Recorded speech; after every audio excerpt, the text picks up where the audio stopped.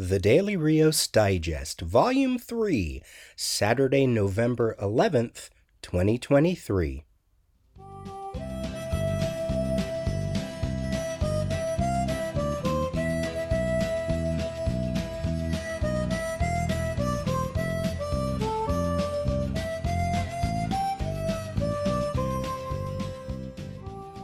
Hey everyone, this is your host Peter with the 19th digest of this third volume, covering Monday, November 6th through Friday, November 10th, 2023. Meanwhile Monday, Part 15. We are in the second year of Dick Giordano's column that he was writing in the early 80s for DC Comics. This particular column can be found in comics cover dated March of 1984. That means the comics were released in December of 1983, which means by the time you hear this, the Meanwhile column is in line with the same month that you're probably listening to this to 40 years later, because I know that I'm going to be behind with this run of digests. So, as I said, cover date March 1984. Those comics were released in December of 1983, and this column was written, as it's mentioned in the column, right before Labor Day of 1983. So sometime between September 1st and September 5th. How's that for being specific? This column can be found in Amethyst number 11, Arak 31, Arion 17, Atari Force 3, DC Comics Presents 67, Detective Comics 536, Flash 331, Jonah Hex 82, Justice League of America 224, Legion of Superheroes 309, The New Adventures of Superboy 51, Superman 393, Thriller number 5, Vigilante number 4, Wonder Woman 313, and probably others as well. As Dick teased in a previous Meanwhile column, which was a guest column on Thriller, this column is entitled Random Thoughts on the Convention Trail 1983, what Dick calls the most ambitious convention tour ever undertaken by DC and yours truly. So that list of conventions was detailed in an earlier column for cover date of May of 1983. And here we are, right at the end of it, as Dick is writing this column. So the conventions that he has already been to are Anaheim, New York, Philly, Ottawa, Chicago, San Diego, and Orlando. Again, this is all the summer of 1983. And he says still to come are Boston, Hartford, Wichita, and New York again. Apparently he missed Houston because of illness, and there was a show that was supposed to run in DC, but that got canceled. So some takeaways from this column and from his experiences. He traveled to all of these conventions with Sal Amendola, DC's talent coordinator that he hired and talked about in a previous column. They would look at portfolios along the way, and he even writes that they received so many on the convention trail and by mail that they are temporarily shelving this search after only a few months because of just all of the overwhelming piles that they need to go through. And he says, I want to spend some time digging through what they actually got, and they will announce at a later time for when people can submit once more, if they ever did. While on this convention tour, Dick would show a 10-minute film that was part retrospective and a look at the rest of 1983 and what was coming for DC Comics in 1984. It was a 16 millimeter film, he said. I tried looking on YouTube to see if I could find it. I would love to see what this presentation actually looks like. You know, was it put together professionally? Was it just put together with people in the DC offices? I think that would be great. Along the way, Dick would meet other creators who aren't in New York, such as Murphy Anderson, who had been away from comics for 10 years while working on a monthly preventative maintenance magazine for the U.S. Army.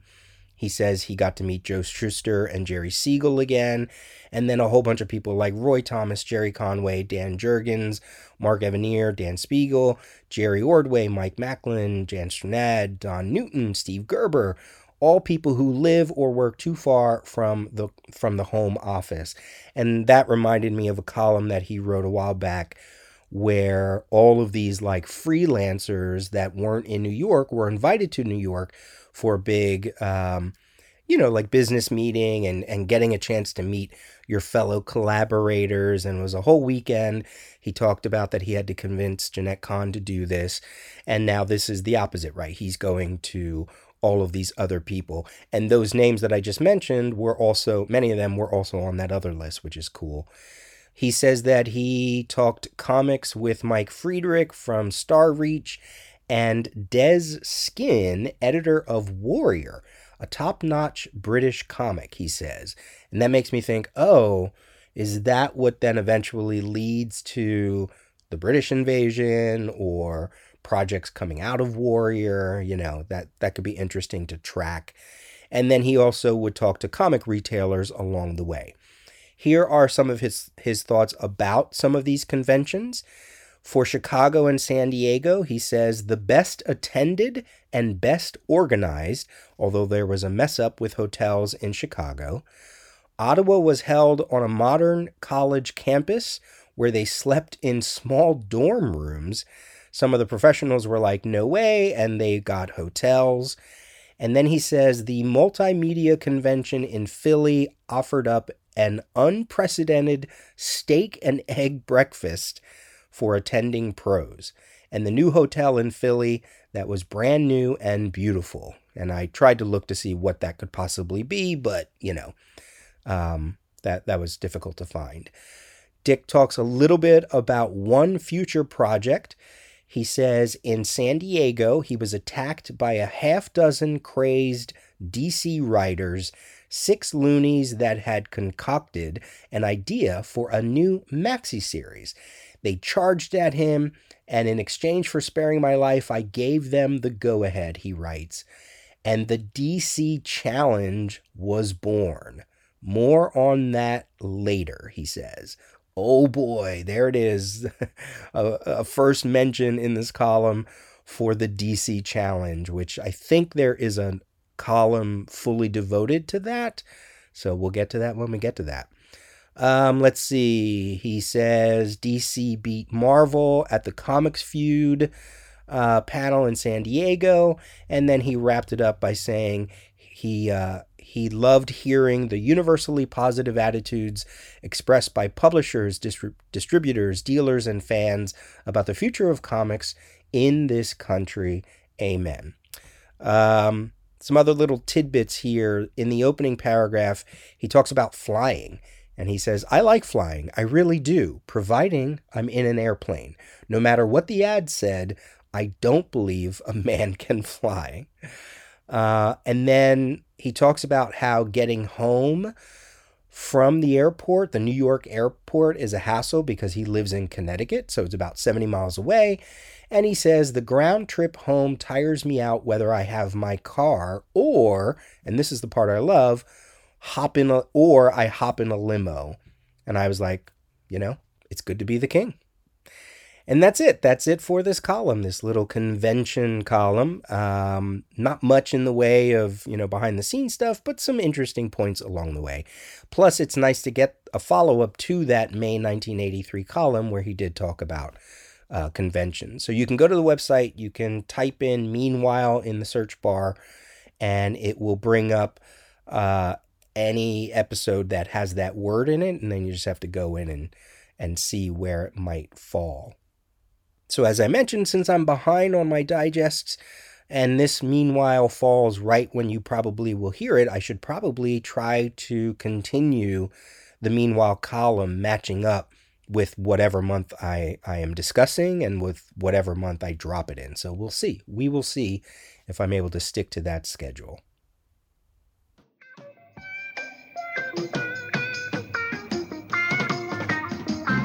Come and knock on our door. Come and knock on our door. We've been waiting for you. We've been waiting for you. The kisses are hers and his, Three's Company too. Come and dance on our floor. Come and dance. Well, this is a completely unexpected TV Tuesday. It is a TV Tuesday about the show Three's Company, or at least the first season. So I'm watching this on Pluto. It is completely nostalgia television, right? It's comfort food. It's something that I used to watch when I was younger, and I got it in my head when I saw that it was advertised on Pluto. I was like, oh, I kind of want to watch that again. You know, again, it's quick. You can watch it while you're cooking, eating, in between watching shows that are longer.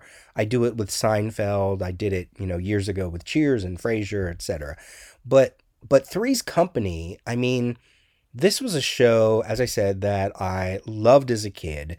And I was like, okay, let me see if this holds up. I'm sure there are episodes that I don't remember, maybe I haven't seen. And I was like, okay, let's do it. So I watched the first season. It is only 6 episodes in the first season, which I was surprised about because it released in 1977, but in like the beginning of 1977. So eventually it would have full season pickups. It ran for 8 seasons.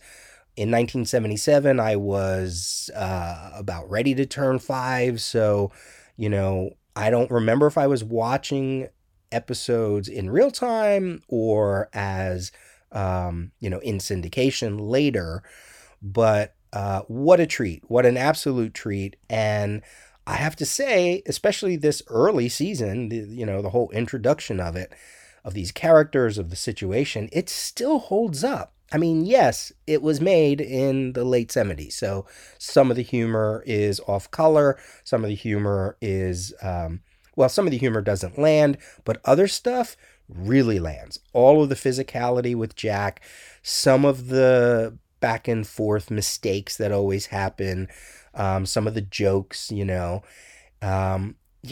works. It still works. I didn't realize that this was based on a British show. It shouldn't surprise me, but it was based on a show called Man About the House. And apparently a lot of the episodes were just a direct lift from that show. It's very much like The Office, right? Of course, all the characters, Jack is so funny. John Ritter, I mean, his physicality, his delivery, he's goofy. He does a lot with the set and props and things like that. He had this one thing where he was eating a banana and he smacked his forehead and the banana just shot all the way back onto the top of the fridge, and he probably didn't know where it was going to fall, so they just kept rolling. Janet is very much the straight person in the show, right? She's kind of like the one that they bounce the jokes off of. She's a florist. I knew that. Chrissy is a reverend's daughter. I did not know that. I didn't remember that at all.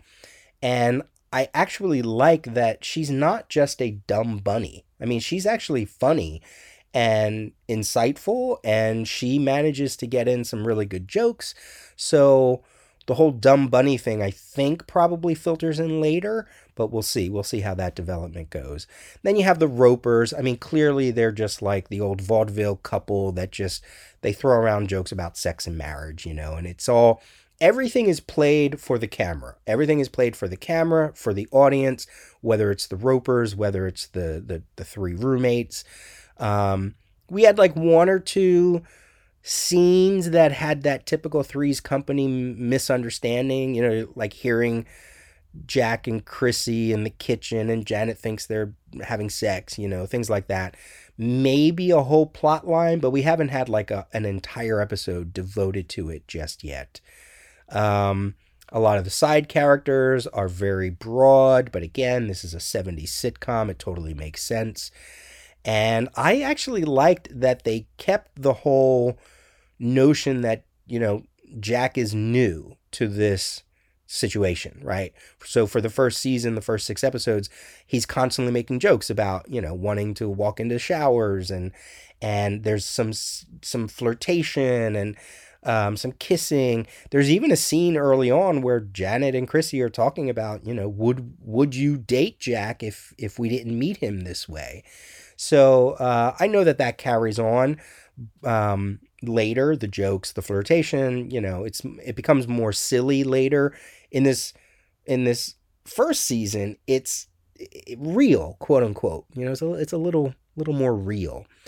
What else? I mean, I know there's a mockumentary or a documentary about the show. There's controversies about, Chrissy Suzanne Summers leaving and all that. I'm laughing though. This show still has it. It's surprisingly. And it reminds me of a lot of things that I used to watch when I was younger, out of the 70s into the 80s. Things like Soap, which is so brilliant, Benson, Good Times, Taxi, One Day at a Time, What's Happening, Mork and Mindy. Then you have things like Different Strokes leading into Facts of Life. You have All in the Family, Jeffersons, of course, later ones like Family Ties. That's one I really want to watch because I just loved Alex P. Keaton. Bosom Buddies, There's a reason why all of these shows are classics, and it's very surprising that Three's Company in its early stages still works. And when I was looking at the season breakdown, many times that show would be in like third place of best shows of that year or that season. And then, of course, there were spin-offs like The Ropers, Three's a Crowd, all of it, again, based on all of the spin-offs from the British show, which was cool to learn. So this is just one of those things where I'm like, when I read a novel at my age, sometimes I think, okay, this is probably the last time I'm ever going to read this novel. So I feel that way about shows that I grew up with, things that I loved, nostalgia. Let me read it one more time, experience these things again, all these many decades later, so that I can go, oh yeah, it actually does hold up, or look what I missed, and just kind of relive those shows that were very formative to my humor, or just, things that occupied my time, because I was a kid that watched and read a lot of things. I didn't really go out and play a lot. So so there it is, Three's Company season 1. I don't think I will go through season by season, but if anything interesting pops up, I may come back and talk about it. Are you tired of fanboy comics podcasts? Looking for a show that really appreciates the comics storytelling medium and how it works? A show that looks at comics from any genre and anywhere in the world, comparing the storytelling techniques of different creators in different comics cultures, with manga, newspaper strips, European comics, and more, discussed alongside mainstream US comics. A show that includes talks with well-known creators like James Robinson and Dan Jurgens, and with less famous creators that you really should know. And hey, we'll even critique your comic. If you're looking for that show, then you're looking for Deconstructing Comics, and it's right here at deconstructingcomics.com. Also available in iTunes and on Stitcher. This is Tim saying check out our show on Wednesdays. That's Deconstructing Comics. New Comics Wednesday recommendations for the week of November 8th. Starting from Image Comics, the trade paperback for World Tree Volume 1, $9.99, collecting the first 5 issues. James Tynion IV, Jordi Berlaire, Fernando Blanco. This was something that I was waiting for a collection so that maybe I could read the first 5 issues and see what I thought of it. If you've read a little bit about it, it's like about message boards and internet and an undernet, just seemed kind of interesting. From Ablaze, On the Way graphic novel, $19.99, by Jose Angel Aries, Paco Hernandez, both of them from Spain. Emma, a newly single cartoonist in her 30s, impulsively finds herself standing in Roncesvalles with her gaze fixed on Santiago de Compostela. Following the pilgrimage route known as the Way of St. James, she realizes the path she is traveling is bringing her closer to and somehow farther away from everyone around her. that the weight of her backpack is more than the clothes and pans inside, and that what she believed to be a simple walk to get to some miles behind her and her past is a chance to learn not only about the people she meets along the way, but also herself. A story of friendship, family, and learning, an emotional journey from which no one will return being the same. From Titan Comics, Inside the Mind of Sherlock Holmes hardcover, $24.99 by Cyril Liron and Benoit Douan, The Case of the Scandalous Ticket.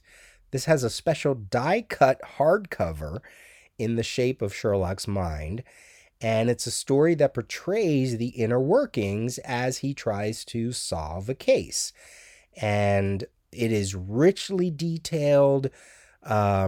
I love how when you flip through the artwork, the panel layouts, the sequential storyline, it's all mimicking his thought process. So there is no uniformity, from page to page. It's just whatever the story needs. You can find a video, if you look up Inside the Mind of Sherlock Holmes, of someone flipping through the graphic novel.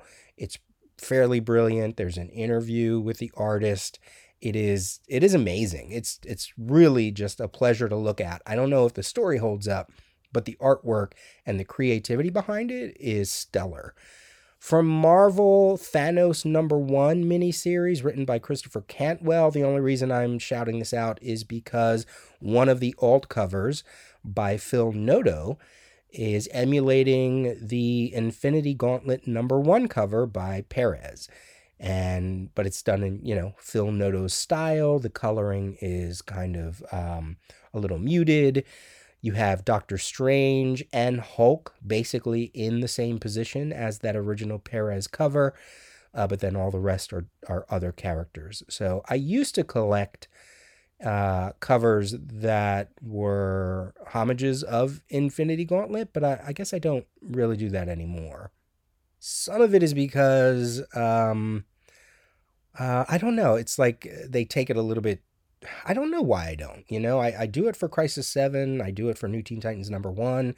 I do it for, Dark Knight Returns #1. But I used to do it for, I guess I have to feel like it has like that punch, that creativity to it, and then I'll pick it up. From DC, we have one of their young readers' books, Static Up All Night, $16.99 by Lamar Giles, Paris Elaine, and Yancey Labatt. And this is just the character of Static finally getting, some other exposure in the young adult line. And then Superman 78 returns with The Metal Curtain, #1, $3.99, written by Robert Venditti, art by Gavin Goudry. And this is a follow-up to the first Superman 78 miniseries. Batman 89 also has a miniseries called Echoes. I really need to read all of those. So there you go. Those are your recommendations for the week of November 8th.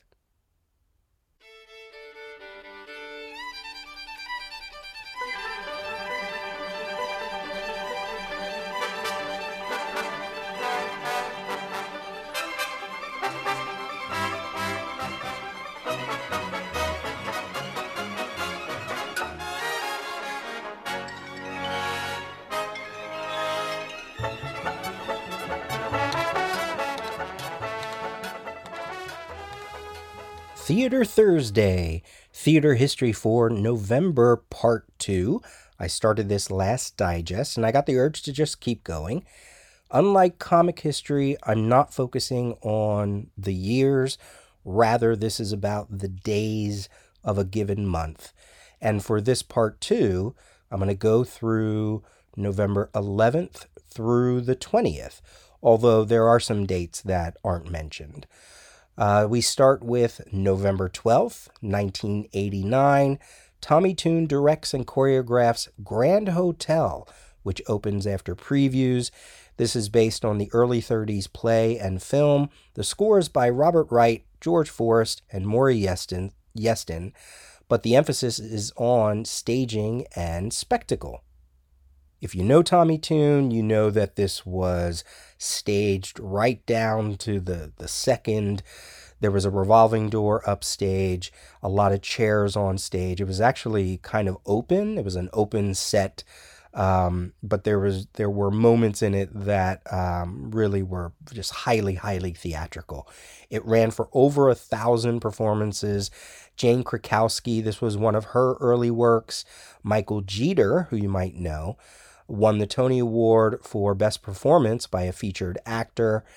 And the song "We'll Take a Glass Together" is a song from this musical. They performed, Michael Jeter and another actor performed that song just like right before he won the award.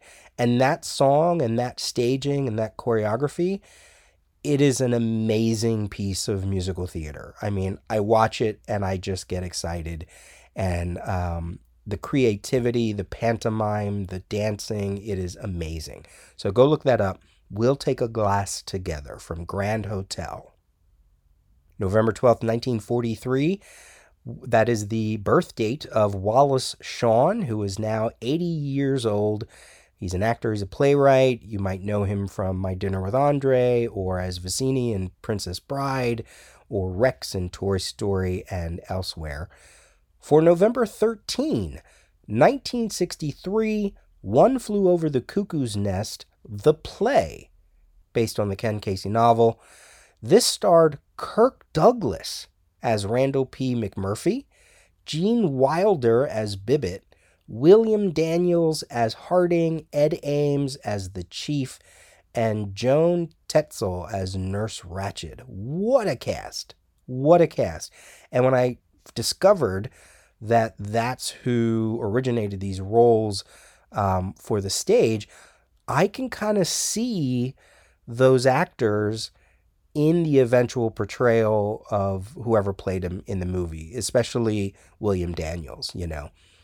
This production, though, only ran for 82 performances. There was a later off-Broadway production, and that had Danny DeVito as Martini, and he would play that in the movie, and William Devane as McMurphy.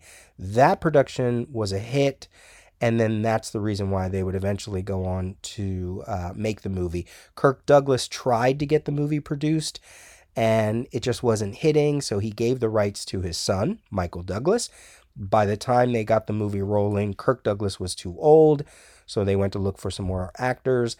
They thought about Gene Hackman, James Caan, Marlon Brando, Burt Reynolds, and then eventually they landed with Jack Nicholson, who would then go on to win the Oscar, and so would Louise Fletcher for Nurse Ratched.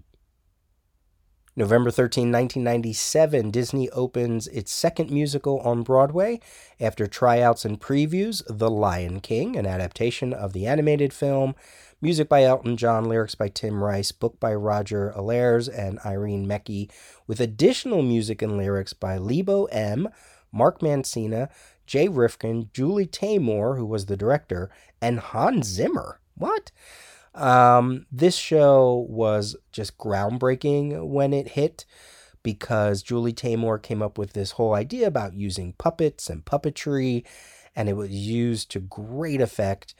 It is Broadway's third longest running show after Phantom of the Opera, which is closed, and another musical that I'll talk about in a bit. And in history, it is, the highest grossing Broadway production of all time, having grossed more than $1.8 billion. As I mentioned, Julie Taymor was the director, and she would go on to direct Spider-Man the Musical. November 14, 1996, Kander and Ebb's Chicago gets a revival in the style of Bob Fosse by director Walter Bobby, choreographer Anne Ranking, who also starred in the show, along with Bebe Neuwirth and James Naughton and Joel Grey.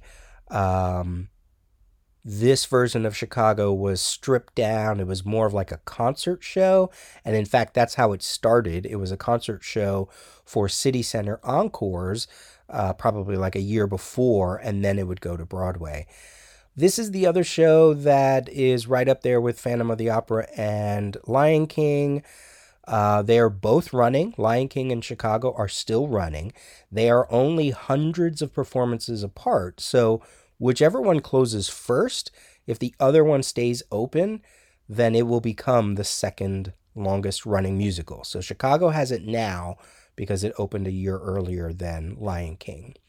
November 15, 1956, Lil Abner, the comic strip by Al Capp, gets a Broadway musical. That's the overture that you heard at the top of this segment. Songs by Johnny Mercer and Gene DePaul. Michael Kidd was your director and choreographer. He was an amazing choreographer. Yes, this is based on the comic strip. So there you go, comics and theater, right? And almost all of the original cast from the Broadway show also play the characters in the Lil Abner movie. So you can watch the movie and you can see, Julie Newmar and Tina Louise, although I think that's a different actor. Stubby K, and just everybody else, So I've never seen it. I don't know the music, but I feel like now I really should because it is based on a comic strip. So we'll see.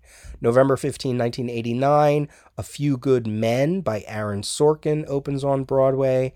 The cast is headed by Tom Hulce, known for Amadeus. Stephen Lang is Jessup, and that's the role of Jack Nicholson in the movie. This show would be made into a movie in 1992 after 497 performances on Broadway, and it's one of the things that helped to catapult the writing career of Aaron Sorkin. November 16, 1959, Sound of Music opens on Broadway with Mary Martin, the Rodgers and Hammerstein classic with book by Howard Lindsay and Russell Crouse. And this is a story all about the Von Trapp family as they gain a new governess and gain a new stepmom and all of the challenges as the Nazis rise in and around Germany. The show runs for 1,443 performances. And then, of course, there was a movie in 1965 with Julie Andrews. And it would win the Academy Award for Best Picture. And, of course, it also features Christopher Plummer as Captain Von Trapp. November 16, 1981, Merrily We Roll Along by Stephen Sondheim and George Firth, one of my favorite Sondheim musicals. It is told backwards. It is about three friends and their career, trying to get into composing and writing and theater and commercials and movie making, and how one of them makes it big and the rest of them are kind of, divided about that. And as I said, it goes backwards. It only ran for 44 previews and 16 performances. Ouch. There's a documentary by Lonnie Price about this musical and all of the ways that it came together and all the ways that it failed and all the ways that they became a family. And it's called Best Worst Thing That Ever Could Happen. It's really sad. This musical was directed by Harold Prince. I love it. It gets revived all the time. I think it's playing even now. But yeah, I really do enjoy this musical. November 19, 1973 is the birth date of Savion Glover, who is now celebrating 50 years, which is crazy because I used to watch him as a kid and I used to think he was younger than me, and he is, but not by much.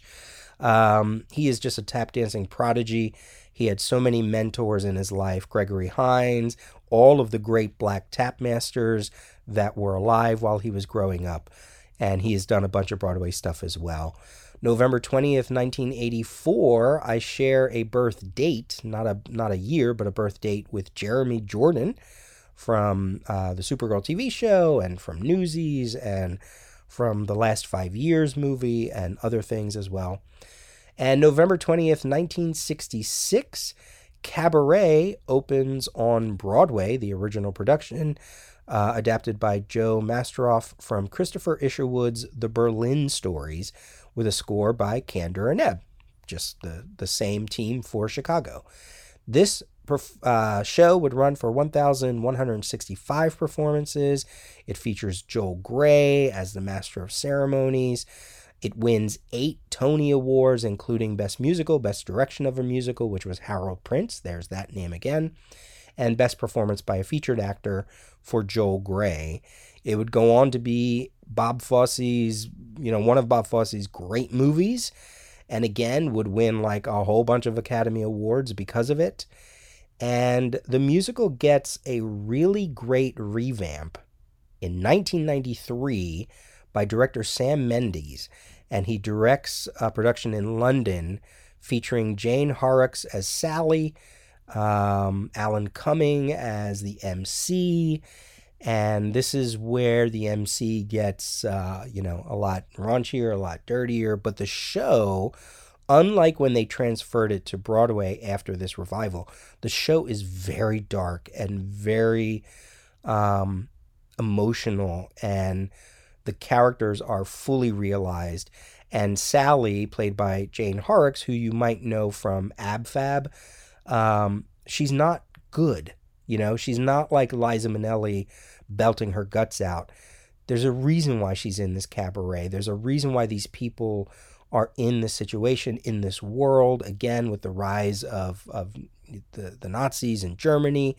There's a reason why they are the way they are. So she's not a good actress. And the way she sings Cabaret, which you can find on YouTube, if you look up the 1993 Cabaret version, it is just chilling. It is chilling. It's an amazing performance. So, all right, there you go. That is part 2 for November Theater History.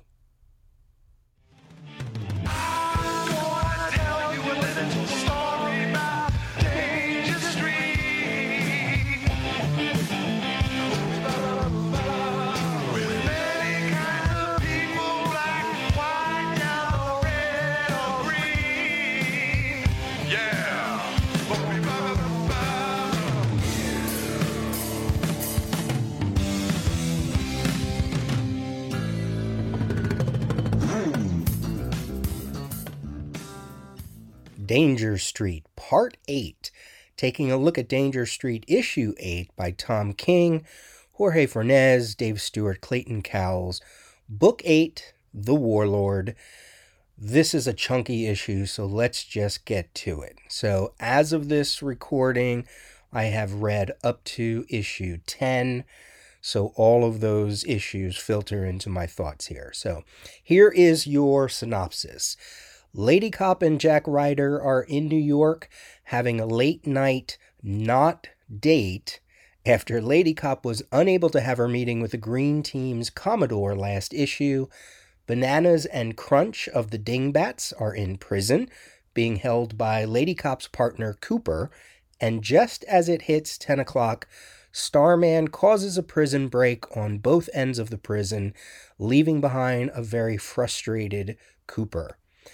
As the outsiders hold Manhunter captive, Abdul of the Green Team tells him the origin story of both groups, how they were all friends, playing a game on a playground, how they met a stranger who offered them a proposition that would alter their fates forever, a chance to decide once and for all who would be a member of the Green Team and who would be an outsider. As Abdul tells the story, we hear a little more from the actual outsiders arguing over how the story is being told or how they hear it. Codename Assassin updates the Commodore on Abdul resurfacing after 1 month in Hawaii, only to be missing once more.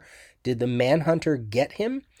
Codename Assassin asks the Commodore if he can borrow the diamond arm, sensing that he's about to have one final confrontation with Manhunter. Warlord and Starman are reunited after the prison break, where we learn that Starman hasn't been feeling good for a while. Back on the not date, Lady Cop spills her own origin story to Ryder and proceeds to get him drunk to learn more about superheroes. The Green Team and Outsiders origin flashback continues. We see the winners, the losers. We see which of them actually make up the specific teams that we've been following in Danger Street. And the stranger with the helmet of fate, the same one that we've been seeing at the start of each issue, sorts out their prize. Ryder is drunk now and spills info on the Commodore and the Diamond Arm. He even tells Lady Cop that he's a superhero. Codename Assassin has the Diamond Arm and through his willpower shapes it into a sword. Warlord is watching over Starman as Non-Fat tells him that they need to get the Fate Helmet and finish what Starman started. Abdul reveals to Manhunter that they have a sword too, the sword that belonged to the Warlord before giving it to Cecil the Starmaker in exchange for that resurrection spell. Ryder reveals that he's the Creeper to Lady Cop, who proceeds to knock him out, one punch style. And on the final page wrap-up, Codename Assassin and Manhunter speak to each other to plan their final encounter, while Starman recuperates with the help of Warlord. Lady Cop is in deep thought about her next move. Creeper is still passed out on the street, and Abdul watches Manhunter as he talks to Codename Assassin. General thoughts for this issue. I think the best bits of this issue were the origin stories, both for the Green Team, the Outsiders, and for Lady Cop. For Green Team and the Outsiders, lots of major revelations, connections to each other, connections to, maybe a little bit of explanation of their background and why they turned out the way they did. Who is this mystery man that we've been seeing and now is part of their origin story? It gives a meaning to the very names of Green Team and the Outsiders in a manner that is right in line with the notion of how kids think. Remember, these are kids, right? I mean, that's the whole hook when we saw them in first issue special. The Dingbats, Green Team, the Outsiders, they're all kid groups, and they're living in this adult world. So, these names coming out of silly things and silly games and silly names, and it all goes back to them being friends until something comes to disrupt all that. And now we get to see, or we learn their origin story, and somewhere along the way, they just turned into the groups that they are right now. The non-date is a lot of fun between Lady Cop and Jack Ryder, and it goes a long way to show how Lady Cop is way smarter than him. And we just get a sense from this issue that the story should be moving towards a conclusion. We only have 4 more issues after all. For the artwork, there's real craft here. There isn't anything in the way of major action except for the prison break, which is so funny. It's hilariously drawn and very clever. But I do like some of the smaller moments as well. The flashback origin story for Green Team and Outsider sometimes can be very beautiful. We get a frustrating look at how hard it is to push a straw into a juice box.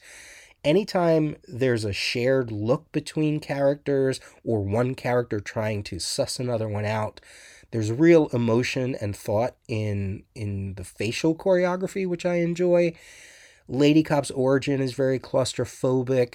That double page spread of Mary playing the game in the flashback, as I mentioned, that's just really good stuff. I found myself very fascinated by this issue, but clearly I want more. Now, this is where I usually go and try to make connections back to all of my first issue special speculations, but I'm going to do something a little differently here. I'm just going to go through the issue, but I'm going to group together all the various story scenes. And within this discussion, I will then say, okay, obviously this is one of the speculations that I've been talking about for a while. But I just think it might be easier to hear if I just go through, all the scenes with the Dingbats and all the scenes with Lady Cop, etc. So let's start with Lady Cop and Jack Ryder on their not date. Jack being smitten with her. The Helmet of Fate says that this is a surprise to Jack, as he believed himself to be one who avoided the traps of such women. That narration almost makes you feel like up to that point, he's a normal dude, but then when we get that insight, it zaps you right back to the fact that Jack Ryder is still Jack Ryder. Of course, he would think of women that way, right? Um, it's right in line with the channel he works for and the ideas that he espouses. He's like the worst of men. In a later scene, Lady Cop and Jack Ryder talk about Superman, and Ryder, when he hears the situation that Lady Cop is going through, he says, "Shouldn't you call Superman?" And then she says, "That's what everyone says."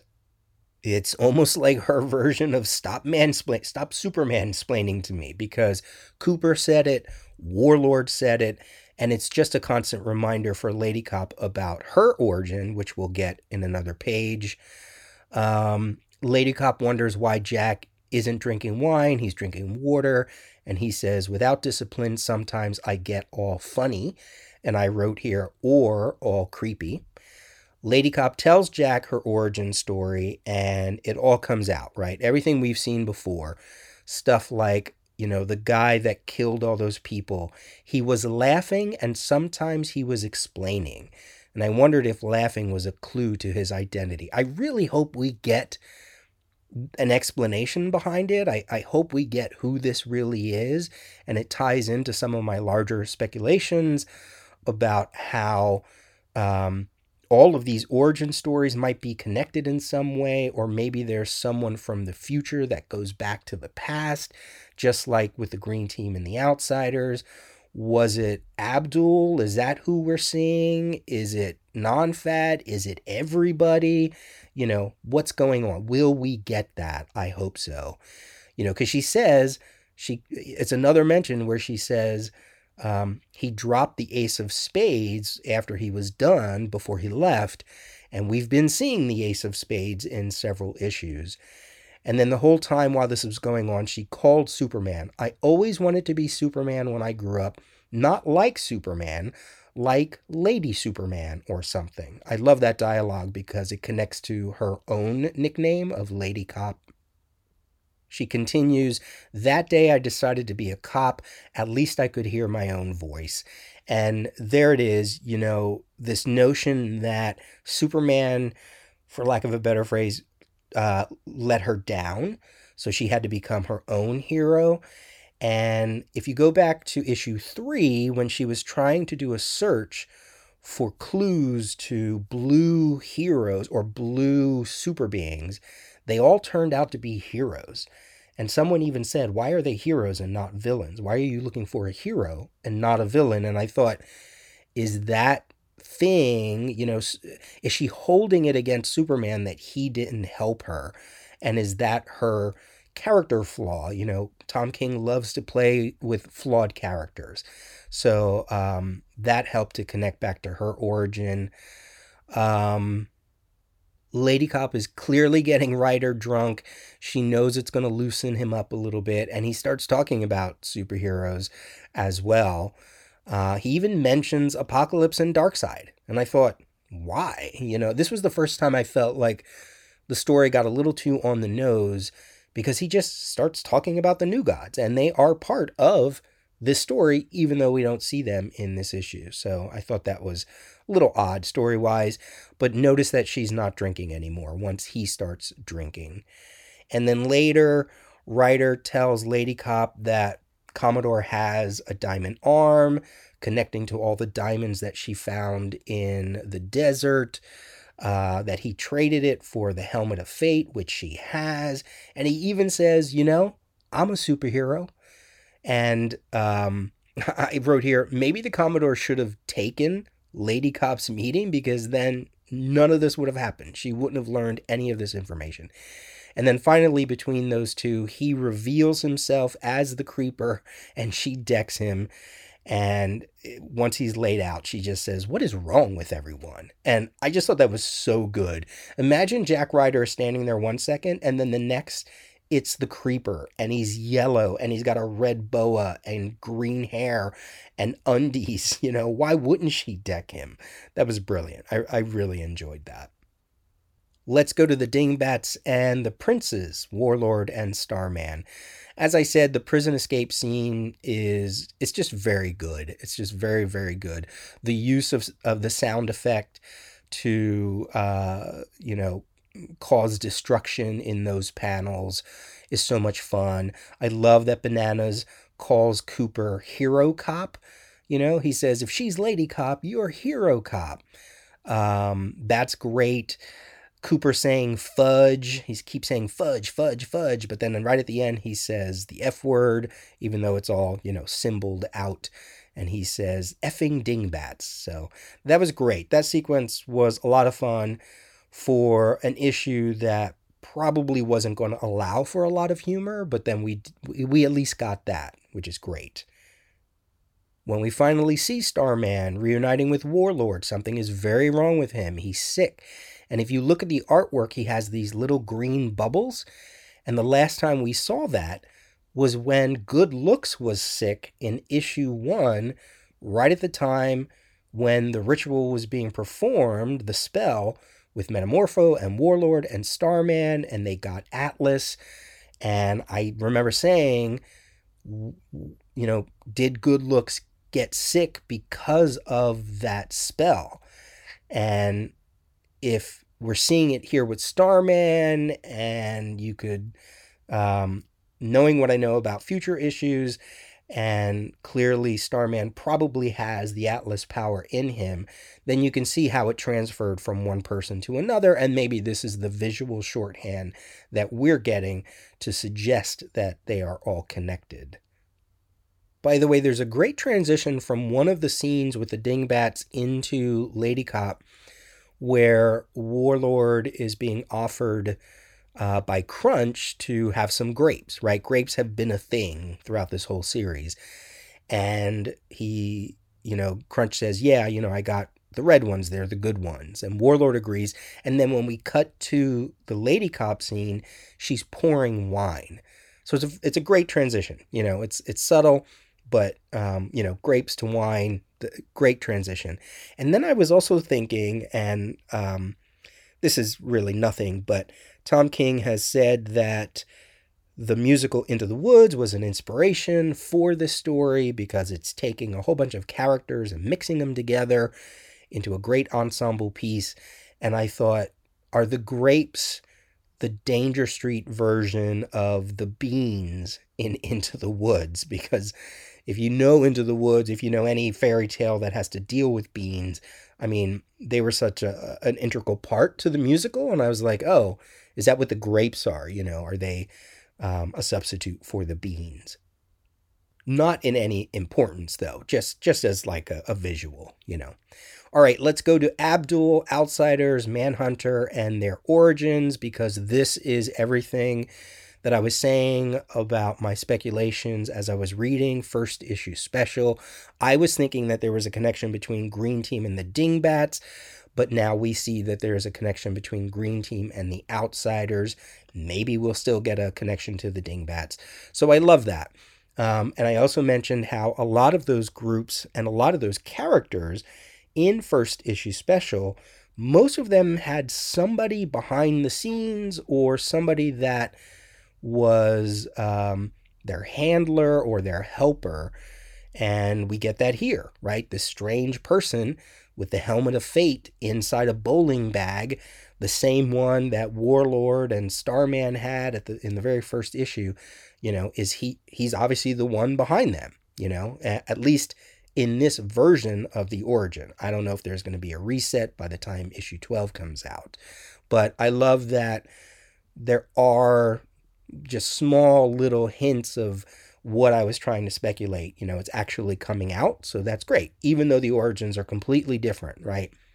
The origin of the Green Team and Outsiders in this story is way different from what we got in first issue special, where they didn't know each other, obviously. None of the teams were friends before they became teams. So that's why I keep thinking, okay, that's how they are for Danger Street, but will something reset it so that they then become the origins as we knew it in first issue special, which is very trippy, but, whatever. So what is the game? The game was played on a playground on some asphalt that had a whole bunch of cracks, and you had to jump to each crack on landing on one foot, but you had to jump on a crack that had green grass sticking out of it or green weeds.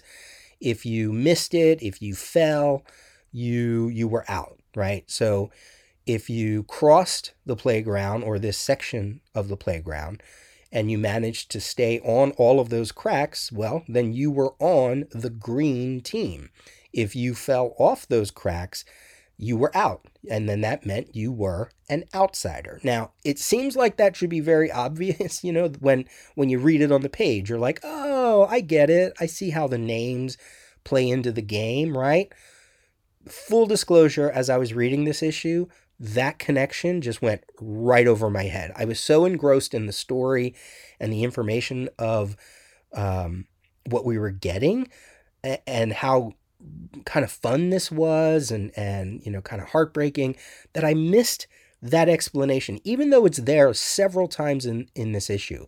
It wasn't until a scene in issue 10 that I went, oh, the names match with the game that we learned.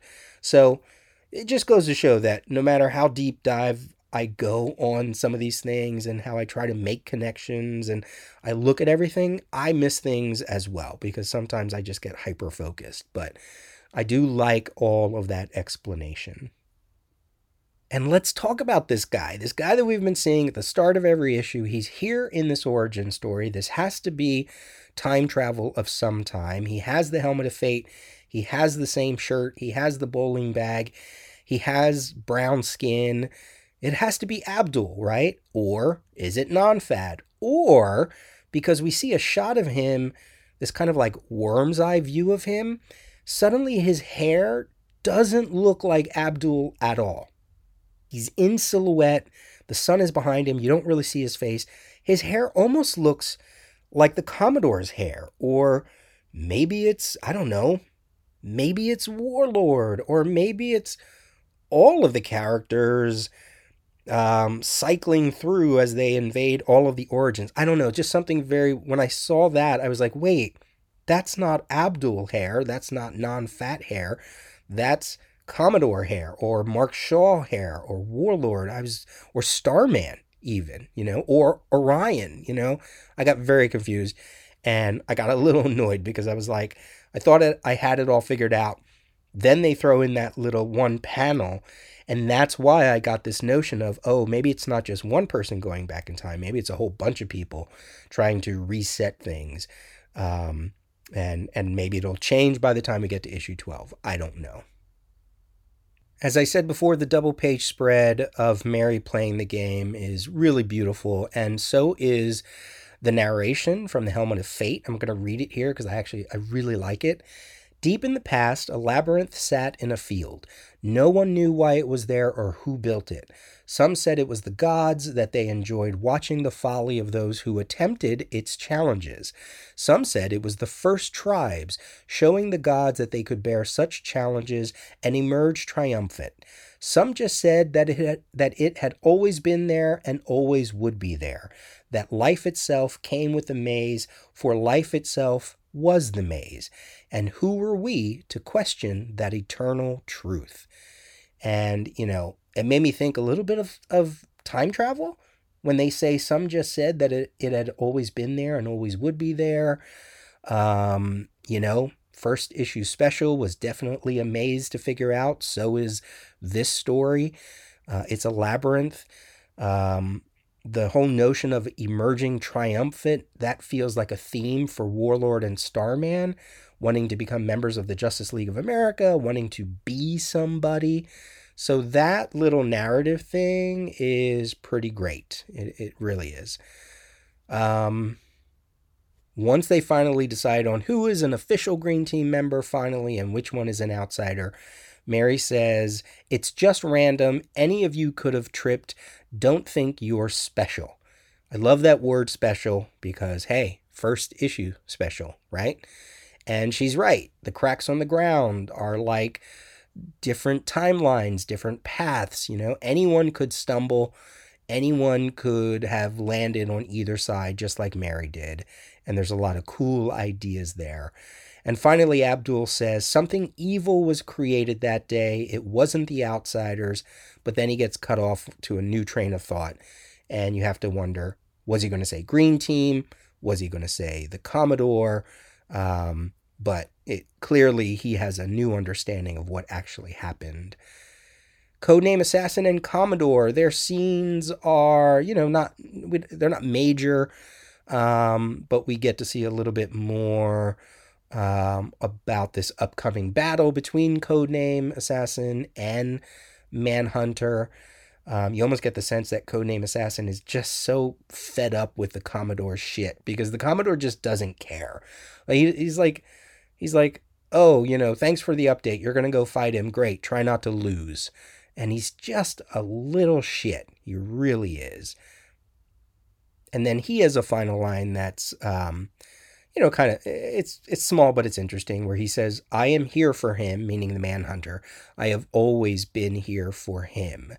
Inevitability, right? Like, it's all just like, this whole series is about fate and connections and, does it go back to the origins of some of these characters? Will we ever see that? As I said, we only have a few issues, but there you go. That's my breakdown of the issue. If I go to any Watchmen connections, Watchmen number 8 had the prison break for Rorschach. So did this issue have a prison break, right? And when you look at the cover of this issue, which is a vintage picture of the Outsiders, it made me think of all the times that we would see the picture of the Minutemen in Watchmen. And we did see that at the opening of issue 8 for Watchmen. We saw the Minutemen quite a lot. And this cover by Jorge Fernandez, emulating real vintage photos for people, at the turn of the century, from 18th to the 19th century, where, they were deemed odd or freaks or outsiders. And this is obviously playing on that with the color, with the clothing, with the construction of it. And we got all of the outsiders there. We got Mighty Mary, Amazing Ronnie, Lizard Johnny, Old Doc Scary, Billy the Big Head Boy, and Harry Larry, and one other person who I don't know who that's supposed to be. And then the alt cover is The Warlord by Mike Grell, the creator of The Warlord. So we got Travis Morgan and one of the characters known as Shakira, who could turn into a black cat. We see his sword, we see a dinosaur in the background, and we see the eternal sun blazing high in the sky. A fairly classic image for the Warlord by his creator. All right, there you go. That is Danger Street number 8. We will get to Danger Street number 9 next time around. Email me, peter@thedailyrios.com. Go visit the website and the Instagram for The Daily Rios. Follow my Twitter, Peter J. Rios. Review me on your favorite podcast catcher. Send me your book club recommendations. Send me your promos. Send me your audio talkback clips. This has been The Daily Rios, episode 645 for Saturday, November 11th, 2023. Talk to you soon. That is your room, and this is our room. One false move, and we take you right to the vet.